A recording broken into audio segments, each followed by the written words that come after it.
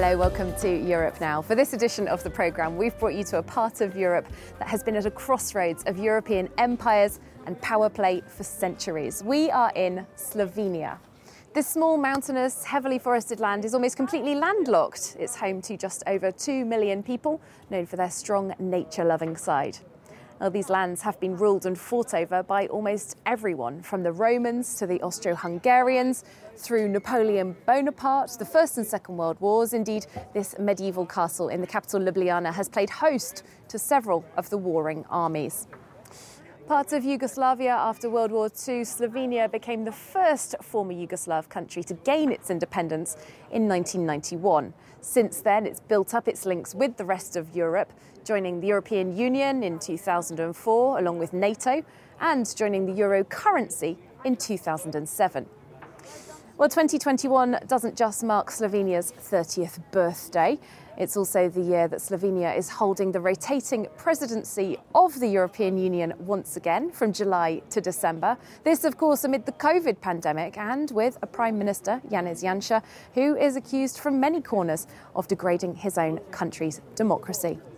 Well, we'll be looking into these issues and several others, along with guests from all parts of the political spectrum and reports from our team. In fact, let's start off with a look into history. Our reporter Luke Brown has been to meet some people who were part of Slovenia's independence story, hearing their reflections on those times and where their country has gone since then. A quiet street in the suburbs of Ljubljana. The scene of the first bloodshed in Slovenia's war for independence, the downing of Toni Mrlak's helicopter. On the first day of the war, a helicopter from the Yugoslav Air Force was shot down here. My brother-in-law, Toni Mrlak, was the pilot. At the same time as being in the Yugoslav army, he was also secretly working with the Slovenian Territorial Defense Forces. He was shot down just as he was doing his duty. Draga Potožnjak fought to have Toni recognised as a fighter for Slovenian independence. She spent 7 years researching in secret how he died. She says the official version of the independence myth doesn't tell the whole story. I didn't know that it was so ugly, dirty, because I know a lot of stories that I shouldn't know. I know a lot of also about deaths. And so on, people died. Toni Mrlak's death came just 2 days after Slovenia declared its independence on June the 25th, 1991. That sparked a 10-day conflict with the Yugoslav National Army that ended with the Brioni Agreement brokered by the European Community. There were fewer than 70 fatalities, drastically less than the bloodbaths in Croatia and Bosnia-Herzegovina.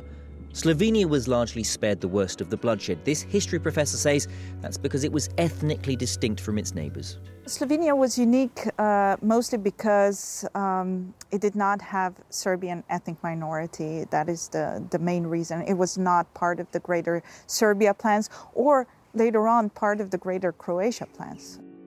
Independence was a unifying force. 95% of Slovenians voted in favour of breaking away from Yugoslavia. Former communist leader Milan Kučan was the first president of an independent Slovenia. His speech sketched a vision of hope. Today, dreams are allowed. Tomorrow is a new day. 30 years on, that optimism has foundered, and he blames the current government. Our dreams about ideals like democracy, respect for human rights and the rule of law have not been realized. Today, our nation is more like the one we left 30 years ago. Slovenia's government has announced an ambitious new independence museum. For Milan Kučan, those commemorations are now a source of division, not unity. The act of independence was the mass decision of the Slovenian nation and not the act of an individual. And now, obviously with the new museum, the governing party is abusing independence for its own goals. Slovenia emerged from its independence struggle relatively unscathed. But 30 years on, the memories of that unity risk being tarnished by increasingly toxic modern-day politics.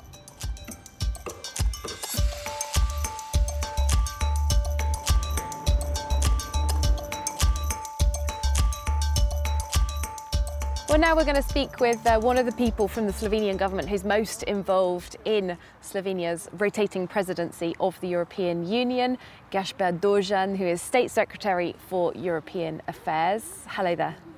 Hello, bonjour. I wanted to start with the presidency of the European Union. What are the big key priorities for Slovenia in this time? The first priority is, of course, to work on resilience of the EU and to facilitate green and digital recovery. The second priority is union of equal criteria for all, rule of law and European way of life. The third priority is that we want to facilitate the conference on the future of Europe. And the fourth priority is that we want to have credible European Union capable of ensuring stability also in its neighborhood.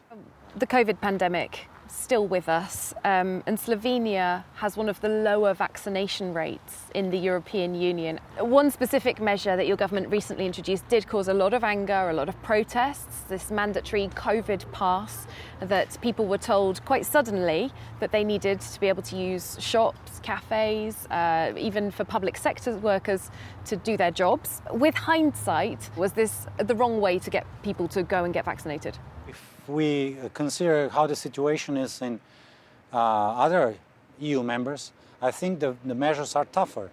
What we are trying to do is, with those measures, is to ensure that public health is maintained. In other EU states, though, there was more of a lead-up into the introduction of the COVID pass. I don't think very much that there's very much differences in the approach in other member states. You mentioned before that promoting rule of law around the EU and in the Western Balkans is a priority for Slovenia. The European Commission recently did a report on rule of law across all the member states. It singled out some concerns in Slovenia about freedom of the media. What is your government's response? We definitely support the European Commission in making those reports, but we think it's very general report. It's based mainly on what the media reports are saying, so it does not go and search for the deeper reasons why it is so, but we can definitely reject statements that there's a problem with media freedom in Slovenia. Our team has spoken to some journalists and actors in the media who are concerned about various issues, including particularly the words of the Prime Minister himself. Janez Janša published an essay last year in which he said the mainstream media had a monopoly of lies and had to be, in his words, brought down. Just to clarify on that, does the government want to bring the national media under state control? I think, have you read that essay? I have. No, well, I think it has been widely misunderstood. And of course, what did it a mean? lot of fake, no, I mean, it was understood as the government is running a sort of a war against the media. But the main message is that the media is running a war against the government. Recently, your government withheld its part of the funding from the national news agency, STA. Can you see why that would be considered a restriction on the freedom of the media? It is a legal requirement to provide this funding. No, definitely not. I don't think this has anything to do with the freedom of the media.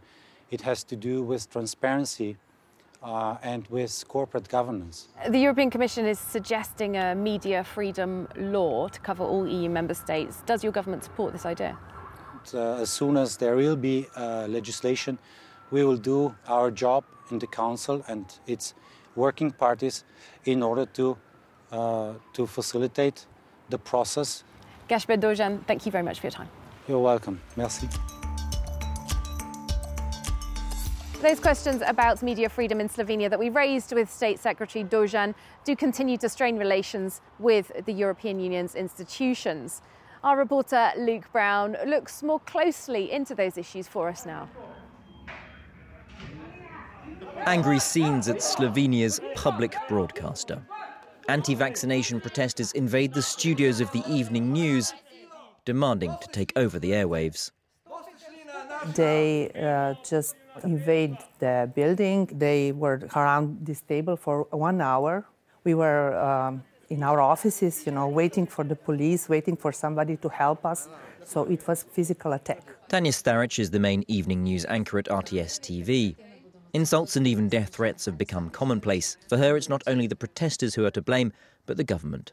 When you hear from the people who make main decisions in this country that we are prostitutes or liars, there's only one step, to the aggression. This government understands media as enemies, and they declare the war against media, and that's the result of it.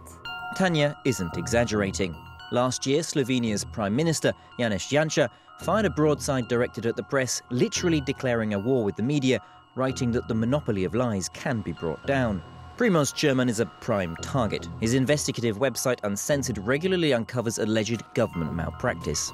This is today's cover story. It's about the Prime Minister's vacation on the yacht of the businessman that has been doing deals with health institutions for 20 years. But those scoops provoke retaliation from the governing party.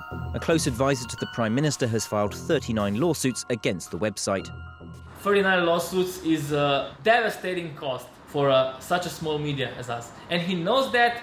He could file one lawsuit, but of course he filed so many lawsuits because he wants to destroy us. It isn't only small news outlets that are under pressure. Since November last year, the government has suspended its financing of Slovenia's STA news agency, withholding €2 million. Terrible for democracy. We are still young democracy, as you said. We are 30 years old. And media freedom and strong media, this is one of the pillars of democracy. But now we are regressing. The government is waging its war on media on multiple fronts, with attempts to reform the entire media landscape and promote more pliant private channels. For some media observers, the tactics of Janez Janša are straight out of the populist playbook. He's following the example of Viktor Orban in Hungary, where he's trying first to achieve complete control over the public broadcaster and public press agency. All that is combined with a sort of Trumpian attitude towards the mainstream media, where all of the mainstream media, including foreign media, is very often labeled or attacked as fake news. Those moves have not gone unnoticed in Brussels. The EU's Civil Liberties Committee held an exchange of views with Janez Janša in March, but the Slovenian Prime Minister stormed out of his online meeting with MEPs. I've been told that the Prime Minister has disconnected, so I take it that the session was not to his liking. The main concern with this government is not just power grab and, of course, attacks on the media, but it is their general attitude towards Europe and European values. I believe that the European Commission has to do something if it doesn't want to become a sort of a laughingstock of history in the future. But for some in Slovenia, the war on media is only the tip of the iceberg of the assaults on the rule of law. For the past year and a half, every Friday protesters have gathered in front of Parliament to decry what they say is entrenched official corruption. This country has really been stolen with the help of 5 or 6 individuals who decided that their own personal interests are more important than the will of the people. And it's scary to see how fast this can happen in a country that you consider a kind of normal democracy. Despite being sentenced to jail for corruption in 2013, Janša is in his 3rd term as Prime Minister. His popularity and his populism face a further test in elections due next year.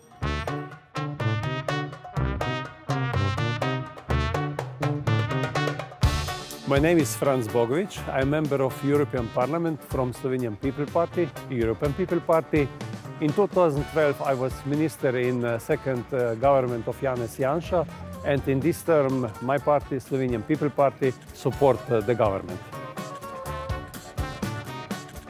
We are on the main square in Ljubljana, Congress Square.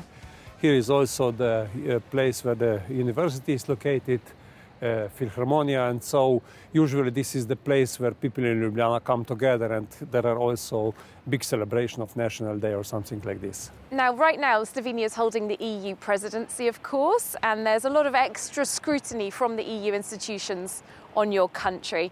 Do you welcome this scrutiny?